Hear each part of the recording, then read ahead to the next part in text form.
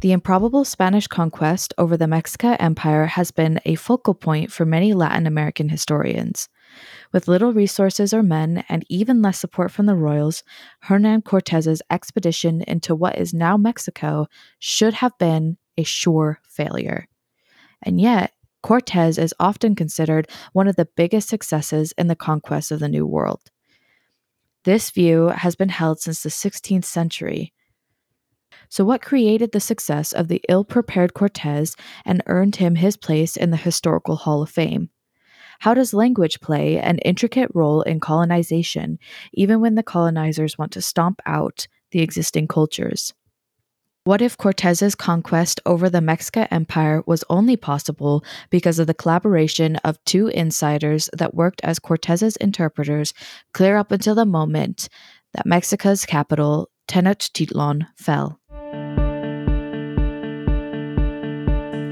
Welcome to Nishi History, where we eschew the most famous tales and spotlight the lesser-known stories, the forgotten names, the interesting places, and the random topics of history. With me, Jessa Briggs, we'll dive deep into the archives and embark on a journey scouring the nooks and crannies of history.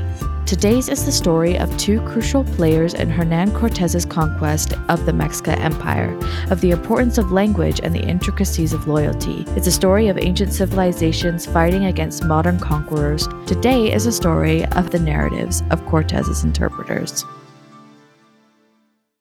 But first, some background. Today's background section is going to be a little different.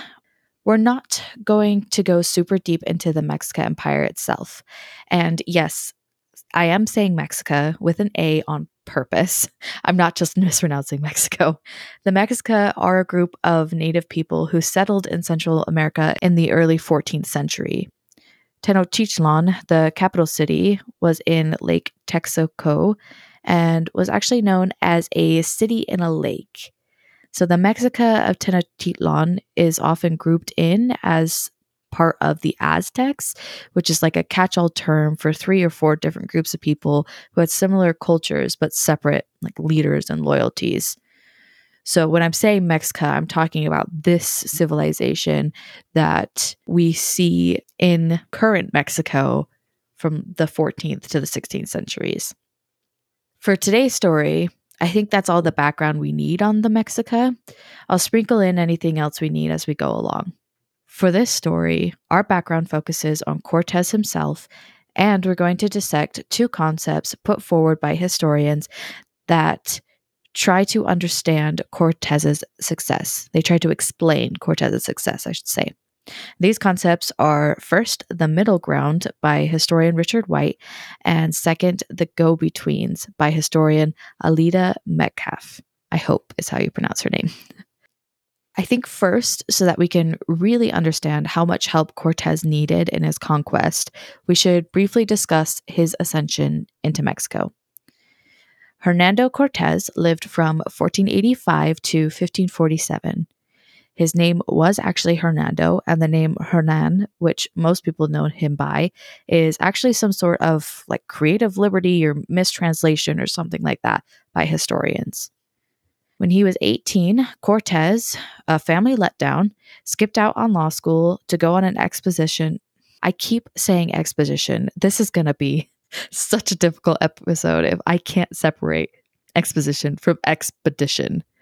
So if I get really excited in the middle and say exposition, just know I mean expedition. So when he was 18, Cortés went on an expedition to the Caribbean. So that would have been right around 1503. He landed on the island of Hispaniola, where he lived for about a decade, and then in 1511, he joined his first Spanish conquest. He didn't lead it, but he was a pretty big player. And this conquest was the Spanish invasion of Cuba. If you've ever heard of it, the Spanish invasion of Cuba is infamously horrendous. Even under the lens of war, it was very violent and very bloody. After the Spanish conquered Cuba, Cortés became a mayor of a Cuban settlement and also was a secretary to the governor of Cuba. So he was relatively high up in Cuban politics. However, he was not even a little bit in charge. And in 1519, he absolutely did not have permission to go and conquer Mexico. In fact, he'd been told explicitly by the governor of Cuba to not to do that because he had previously had permission and gotten it revoked. As I'm sure you've guessed because you've heard of Cortés and you've heard of Spanish conquistadors, Cortés went anyway. This was an open act of mutiny against Cuba and the Cuban governor, a huge no-no. So what Cortés did to cover his ass was create a town on the Yucatan coast. Let me apologize to all the Spanish speakers right now. I cannot do an accent for the life of me, so I'm trying. I'm so sorry. I'm not trying to butcher the names on purpose. So Cortés landed in the Yucatan coast and created a town there under the name of the Spanish crown. Now, this is kind of confusing, and we won't go through the 16th century rules and regulations of how this works. But basically, by creating this town under the Spanish authority with or without Spanish consent, because, I mean, he didn't ask the crown if he could do this before he did it. But because he did that, Cuba didn't have any authority over Cortés anymore, so they couldn't go to Mexico and drag him back for disobeying the governor. So he was more or less safe. So there's a very simplified version of how Cortés got to Mexico. But now that he's in Mexico, promising the Spanish crown new land to keep himself safe from Cuban authorities, Cortés had to find a way to conquer the native population. He couldn't do it by brute force. He had only about 500 men with him and no backup coming. And yet, within 2 years, Cortés would topple the biggest Mexican empire, Tenochtitlan, and began the decimation of the Aztec people for Spain. And how did he do this? Translators and indigenous allies. Many historians, from contemporaries like Bernal Diaz, who was in Mexico with Cortés, to modern historians like Richard White and Alida Metcalf, who I name dropped earlier, they all focus on Hernán Cortés as the ultra-successful conquistador, but a lot of them skirt over the indigenous help crucial to his success. Cortés would have never been able to conquer the Mexican Empire with the slim resources at his disposal without help from the inside, if you should say. And this help came mainly from two interpreters, Geronimo de Aguilar and La Malinche, also known as Donna Maria, her baptized name, or Malintzin, her supposed birth name. I will call her La Malinche, though, because that's what my professor called her when I first learned about La Malinche, and so that's just what stuck in my brain. We're going to look at Aguilar and La Malinche not only in how they fulfill the concepts that we talked about earlier, that is the middle ground and the go-betweens, but also we're going to look at how historians have treated Aguilar and La Malinche when recording the conquest of Mexico. We'll look at how La Malinche and Aguilar lived on a precarious line between two cultures, a space termed the middle ground by Richard White, and an occupation coined go-betweens by Alida Metcalf.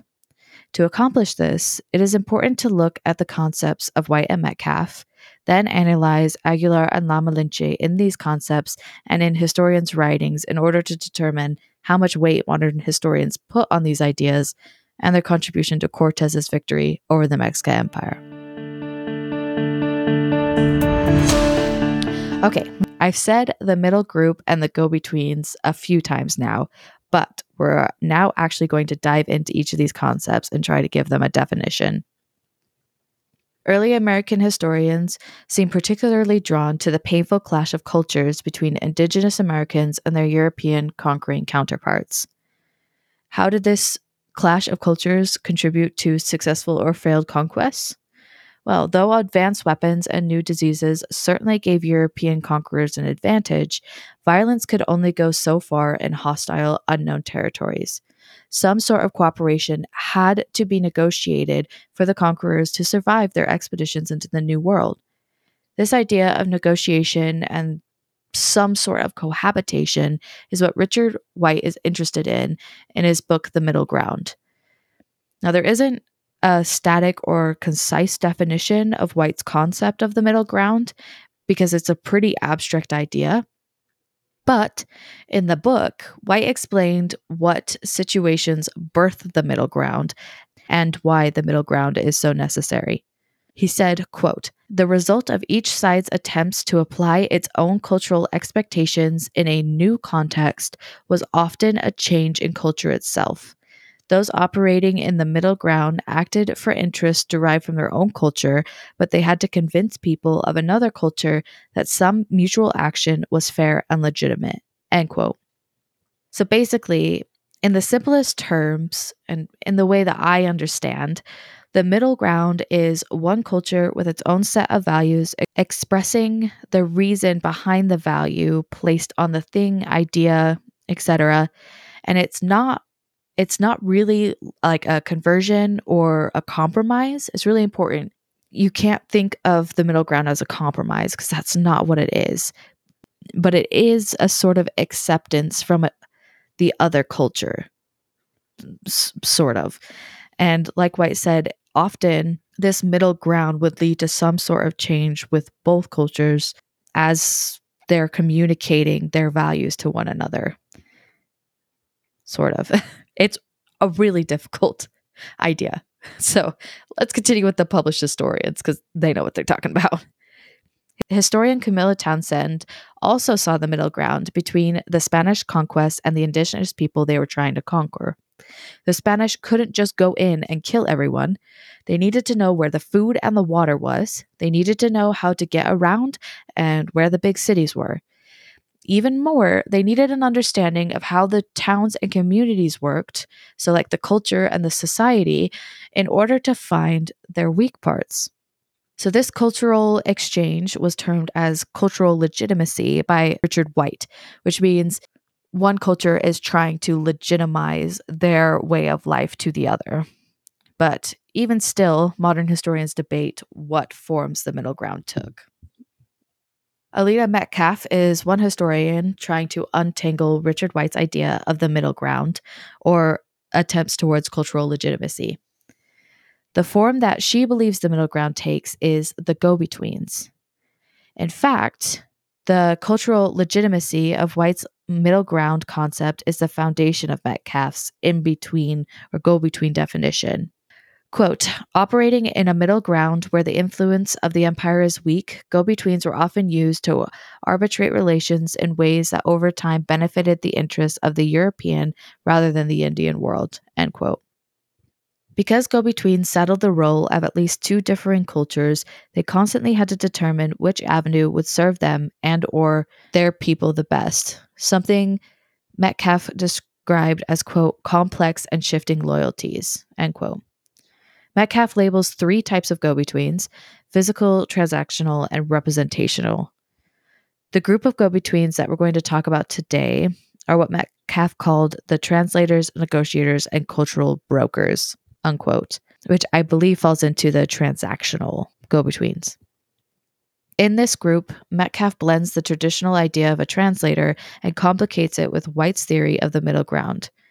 When the translator is operating as a go-between or operating in the middle ground, they are doing much more than just rewording messages. They are integral in every part of the conquering process.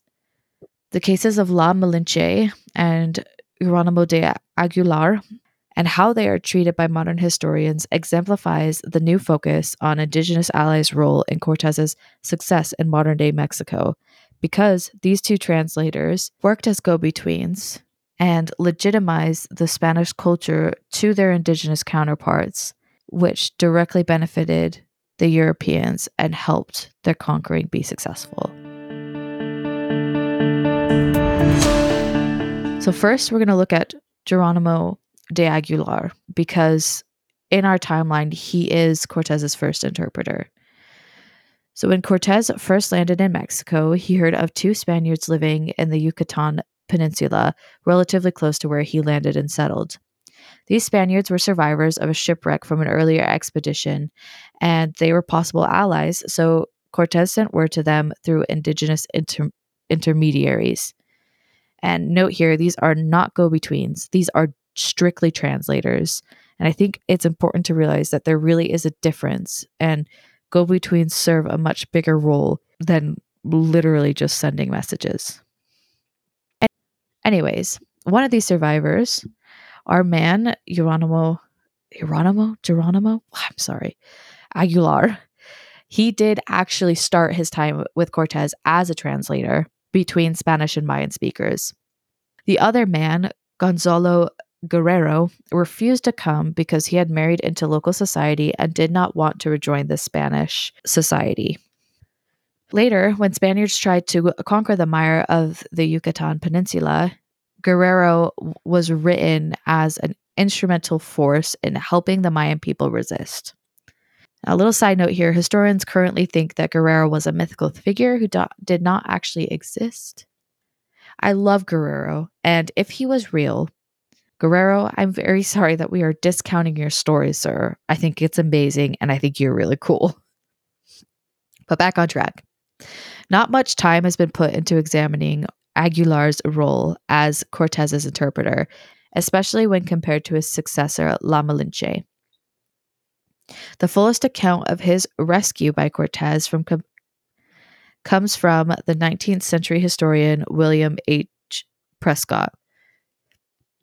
Now this is a long quote, so bear with me, but it is important and worded very well. Okay, so Prescott says, quote, "His name was Geronimo de Aguilar, a native of Ecija in Old Spain, where he had been regularly educated for the church. He had been established with the colony at Darien, and on a voyage from that place to Hispaniola 8 years previous, was wrecked near the coast of Yucatan. He escaped with several of his companions in the ship's boat, where some perished from hunger and exposure, while others were sacrificed on their reaching land by the cannibal natives of the peninsula. Aguilar was preserved from the same dismal fate by escaping into the interior, where he fell into the hands of a powerful cacique, who, though he spared his life, treated him at first with great rigor. The patience of the captive, however, and his singular humility touched the better feelings of the chieftain, who would have persuaded Aguilar to take a wife among his people, but the ecclesiastic steadily refused, in obedience to his vows. In short, Aguilar became a great man among the Indians. On appearing before Cortés, the poor man saluted him in the Indian style by touching the earth with his hand and carrying it to his head. The commander, raising him up, affectionately embraced him, covering him at the same time with his own cloak, as Aguilar was simply clad in the habiliments of the country, somewhat too scanty for a European eye." End quote. So, with Aguilar, he's actually a big win for the Spanish because he'd quote unquote gone native. That's how they would have looked at it, when he'd assimilated to the culture that he found himself in after the shipwreck. But when he was reintroduced to Spanish society and Christianity and all that jazz, he reverted right back and was herded into Cortez's flock. Yet, even as a born-again Spaniard, Aguilar was an extremely beneficial tool for Cortés because he knew a lot of the insider information about Mayan culture and society. He knew much more than just the language, and so he could help Cortés at least kind of navigate the cultures in the early months of his stay in Mexico. And yet, with all of this, historians really aren't too bothered about Aguilar, and he almost exclusively takes second place to La Malinche in modern historical records. With that said, historians do like to look at the middle ground Aguilar occupied before he became an interpreter for Cortés. Though being held captive for 8 years, Aguilar is regarded as a faithful Christian, quote, in spite of whatever native customs he might have adopted, unquote, in the words of Rolina Adorno. In this way, the Spanish were able to claim Aguilar as one of their own without embarrassment. He became a success story of the power of the Spaniards and of the superiority of Christian culture. Historian Fernando Cervantes described Aguilar as, quote, a man of remarkable resilience and strength of character, because he was able to keep up with the daily recitations of the divine office of Franciscan friar, unquote. So, taking into consideration all these descriptions of Aguilar's devotion to Christianity, his role as a go between was not cooperating with the enemy, but instead being a sort of outside inside man, a man from old Spain who had gained legitimacy within the Mayan population and therefore could work as both a success story of the Spanish culture's superiority, but also as an interpreter between the two cultures. At any rate, though so much emphasis is placed on Aguilar's pre interpreter role as a go between, he still played an important role in the beginning of Cortez's conquest, like I was saying earlier.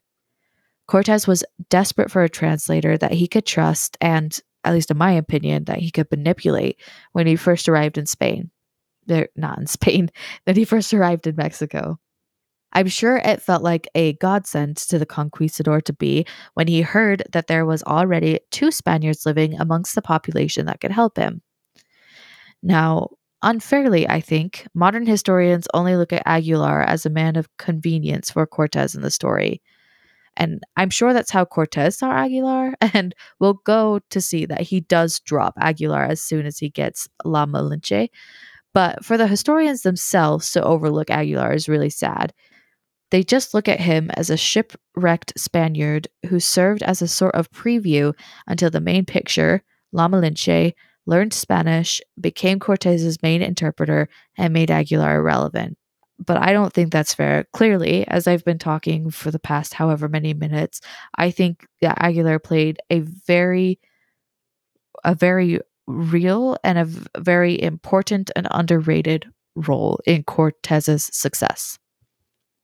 To kind of wrap up Aguilar's role, let's spotlight the two major factors that deemed Aguilar as a less important go between for Cortez than his successor, La Malinche. First, his lack of cultural nuance, and second, his mastering of only the Yucatec Maya language. The first point is expressed above, where his interest in cultural mixing comes from his rescue, not necessarily his work as an interpreter.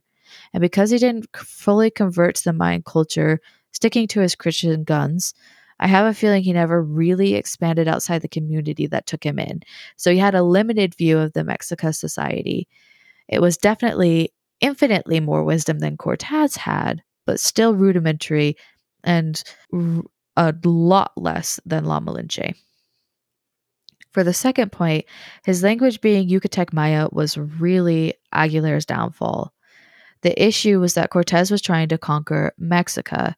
Particularly, he had his eye on the quote unquote capital, Tenochtitlan. And I say like quote unquote capital because that's how we understand it in our modern understanding of society. It doesn't really look like that's how the Mexico would have approached it.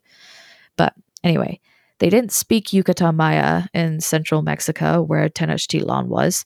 They spoke Nahuatl. Therefore, Aguilar's understanding of Yucatec Maya was no help to Cortez once he kind of settled into Mexico and put his conquering pants on. Aguilar's inadequacy with the Nahuatl language ousted Aguilar from Cortez's favor and banished him to the outskirts of what would become a famous historical legend. If it had not been for Malintzин's extraordinary ability to function in more than one Mayan dialect and her deftness in assessing situations, they would have been lost, literally and figuratively, on more than one occasion. This is what Camilla Townsend said in her book, Malintz's Choices, An Indian Woman in the Conquest of Mexico.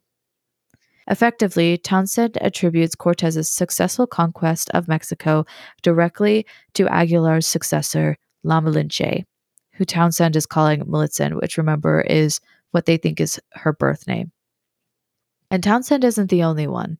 This is a largely accepted interpretation of how Cortez, the underdog with no resources and no men and no backup, toppled such a powerful nation in so short a time. And why could La Malinche do this where Aguilar couldn't? Because she understood multiple languages throughout Mexico, particularly Nahuatl, the language of the Mexica. However, of course, she was not just born this way.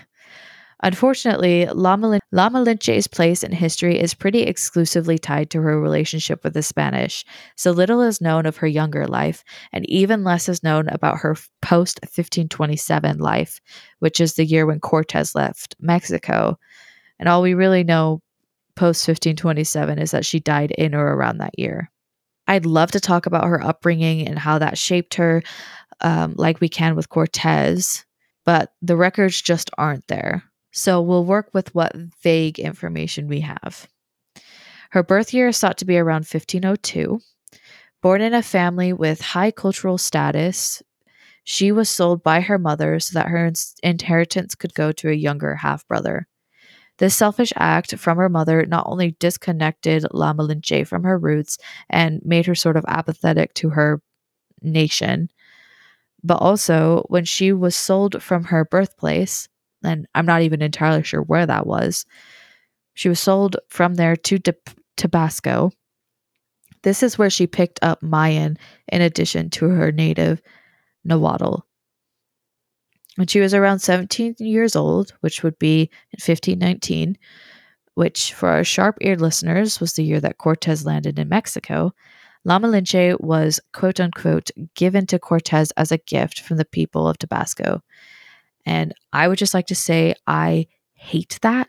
You can't gift a person like a sort of object, like she's a bottle of wine or something, but you see it everywhere. That's how it's described. Modern historians, contemporary historians, she was seen as a gift by the Tabasco people to try and make peace with Cortez. So, either way, once La Malinche was living with the Spanish, this is when her story really begins in modern historical records. So we know that when La Malinche was first given to Cortez in 1519, she did not know Spanish. This created an interpretation chain between her, Aguilar, and Cortez and all the communities that they were trying to communicate with. 18th century historian William Prescott explained how this chain of interpretation worked. Quote, from her place of birth, she was well acquainted with the Mexican tongue, which indeed she is said to have spoken with great elegance. Her residence in Tabasco familiarized her with the dialects of that country so that she could carry on a conversation with Aguilar, which he in turn rendered into the Castilian or the Spanish. Unquote. So basically, La Malinche would communicate with the Mexica people, and she would tell Aguilar what they said, and then Aguilar would tell Cortez what Malinche said. Clearly, this was not a feasible nor a sustainable method of communication. If you've ever played around a telephone, you know how quickly this could get out of control. Plus, La Malinche, though we know little and everyone wants to paint her as either a submissive female interpreter or as some resentful traitor, which we'll get to later, what she was smart and she was sharp. She knew that she needed to make herself valuable to Cortez to make her life more bearable, and so she went right to work learning Spanish. Unfortunately for our friend Aguilar, the more Spanish and Spanish ways that La Malinche learned, the less important he became. So once La Malinche mastered the language, Aguilar really became an expendable resource. Quickly, he faded into the background and La Malinche stepped into the spotlight. When describing La Malinche's role in the conquest of Mexico, historian Cordelia Candelaria said, quote, La Malinche's facile learning of Castilian Spanish, her familiarity with the country, and her insight into the native customs and habits quickly made her indispensable to Cortez, whom she attended, even in battle, throughout his incursion into the heartland of Mexico, unquote. So as you can see, La Malinche did more than just translate. Way more. She helped in every step of the conquering process because not only did she know the languages, but she also understood the cultural context clues of both the Spanish and the native communities, which allowed her to gain the trust or anticipate tricks or both and more. La Malinche could perform a range of functions as an indigenous interpreter that Aguilar simply could not. He was merely a captive for 8 years, but was at heart always Spanish. So where Aguilar was in an in-between before the conquest, a a success story of dipping your toe into the indigenous culture and still going back to Spanish, therefore legitimizing the strength of the Spanish culture. La Malinche was holistically standing in the middle ground. She was born and raised in Mexico. She knew the languages and she understood the culture, but she also had no specific attachment or love for the people that had passed her around like an object. And so she learned Spanish and she learned their customs and used all of this information to give herself the best chance possible. Granted that La Malinche played such a pivotal role in the Mexico-Spanish middle ground, and because she exemplifies perfectly the confusing, complicated figure of the go-between, a lot of modern discourse about Cortez's conquest of Mexico has her at its core. What's interesting is all of the debates that surrounds this discourse. She's not just seen as a woman making do with the horrible cards she's given. She's not even seen as a 2D figure who helps the amazing and powerful Cortez overcome the little hurdle of language barriers.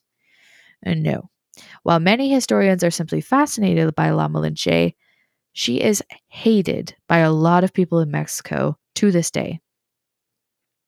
Candelaria's article, La Malinche, Feminist Prototype, is one of the many that shows as early as the 19th century, La Malinche's relationship with the Spanish was condemned, and she was considered a traitor to her people, and, quote, a conniving conspirator who had deserted her own people in favor of material gain. La Malinche remains one of the few indigenous figures in the conquest of Mexico to be viewed with contempt, unquote. For the longest time, this was the only view of La Malinche. She was the native that brought down her own nation, right? She sold out to the Spanish and they would have failed in their conquest without her, so the fall of the Mexican Empire lies squarely on her shoulders. But in the 21st century, historians have started to shift the narrative. Candelaria makes the argument that La Malinche's title as traitor to her nation is unfounded and even, quote, grossly naive, unquote. Candelaria calls out the Mexica leader Montezuma and his tyrannical reign that La Malinche couldn't have possibly done anything about, and that's pretty solid. But I do also think that we need to discuss the complex loyalties La Malinche held as a go-between. Historian Alida C. Metcalf claimed that, quote, go-betweens influenced the power dynamics, unquote, between competing cultures. So, like, what go-betweens legitimized in either culture gave it more authority in negotiations and communications between the two. And when discussing the help La Malinche lent this Spanish conquest of Mexico, it is imperative to remember her, although vague, history. She was sold away from her birth culture into another indigenous but completely different society, and then she was passed on again to the Spanish. So, as Townsend claims, quote, psychologically speaking, La Malinche was not in a position to yearn for her old home or to resist learning to think as the strangers did. She knew that her survival was dependent on the Spaniards' survival, unquote. So, of course, she was going to carefully assess both cultures and then figure out which of each she needed to adhere to keep herself safe, right? I mean, it seems fair to assess then that La Malinche was just playing her role as a go-between perfectly. Her loyalties were scrambled with the lack of solidity within her home culture and with an immersion into the Spanish culture. She didn't have any loyalty that required a distaste of the strangers. So she just did what she had to do. The prevailing assumption that La Malinche's actions were bathed in malice are just much too simple for the complicated relationship of conflicting cultures. She wasn't trying to burn down Mexico as some sort of retribution. She wasn't trying to tear down the Mexican Empire. Instead, La Malinche's actions are an attempt at a middle ground, where La Malinche used her status as a go-between to legitimize Spanish culture in Mexico, knowing before anyone else that they were not going to be leaving, and so they had to come to some sort of cohabitative status. I think that's what she truly believed, until, unfortunately, the Spanish conquered out the Mexica. So what have we learned? Geronimo de Aguilar and La Malinche are two historical figures critical to Hernan Cortez's story. Though they both played the role of interpreter, their roles in the historical moment of the conquest of Mexico are recorded very, very differently. Though in very different ways, both of Cortez's interpreters fulfilled the role of go-betweens, people who straddled two cultures and tried to reconcile those conflicting parts of their identity. Aguilar has escaped most character criticism from modern historians. While they often find him futile in his interpreter role after La Malinche's mastery of Spanish, his reputation as a faithful Christian, a loyal Spaniard, is carefully preserved. He's a sort of prequel go-between, where he was shipwrecked in Mexico, he assimilated to Mexican culture, but when Cortés found him 8 years later, he re-established himself as a Spaniard. His combination of the cultures happened purely for survival. But aside from his miraculous, insert air quotes here, return to Christianity after going native, more air quotes, Aguilar is pretty disregarded by modern historians after La Malinche arrives. In contrast to Aguilar, La Malinche is the prime example of Metcalfe's concept of a transactional go-between, and she actively participated in White's concept of the middle ground. She wasn't just a native who knew both indigenous languages and Spanish. She served as Cortez's, quote, interpreter, advisor, messenger, informer, and peacemaker, end quote. And that's a list from Julie Johnson Greer, another historian whose work was prominent in my research. La Malinche constantly and actively worked to legitimize Spanish culture to her own people. Whether this was an act of malice and selfishness or just a go-between's conflicting loyalty is still contested in historians' accounts of La Malinche. No matter the intention, it is indisputable that she was a priceless addition to Cortez's conquest. Without her, historians widely accept that he would not have conquered the Mexican Empire at all. And at the very least, he wouldn't have done it nearly as fast or nearly as efficiently. Together, Geronimo de Aguilar and La Malinche form a fascinating pair to analyze theories like White's middle ground and Metcalfe's go-between, thus opening discussions of the complexity of indigenous/European cultural clashes. Understanding both Aguilar and La Malinche's roles in the conquest of Mexico, and also the different ways historians treat these figures, shows an increased focus on the cultural exchanges in Latin America, as well as the increased visibility of Indigenous allies to conquerors' initiatives. All right, folks, that is it for today. I love Latin American history. I just want to say, I think it is so fascinating. And if I knew a single lick of Spanish, I would be all over it. Unfortunately, I am an American pleb who only knows English and rudimentary French, but I can still get insights like this story thanks to classes in college like Early North America with Professor Dr. Lauren McDonald. She's an incredible historian who didn't laugh at me when I absolutely could not pronounce Tenochtitlan during discussions. So if you found this story fascinating, go take a gander through the sources on in the episode description. I would specifically recommend the 2018 edition of Victors and Vanquished, Spanish and Nahu Views of the Fall of the Mexican Empire, A Brief History with Documents, edited by Stuart B. Schwartz and Tatiana Sayas. Yeah. So it's a collection of primary sources translated into English where necessary. Each section has a preface by the editor, so you kind of know the themes that the primary sources are going over. It is so good. It's really fascinating. And there's also a bunch of beautiful artwork depicting the Mexican Empire before it was destroyed. So yeah, go take a look at that. And then while you're at it, go follow me at Nishi_History_pod on Instagram. If you'd like to get a hold of me, recommend topics, etc., the email is nishihistorypodcast@gmail.com. Then go like, rate, subscribe, follow, leave a 5-star review, all of them, please, so that we can all keep enjoying our travels into weird pockets of time. That's all I got for you for now, and I will see you next week where we'll open another time capsule to a Nishi tale in history.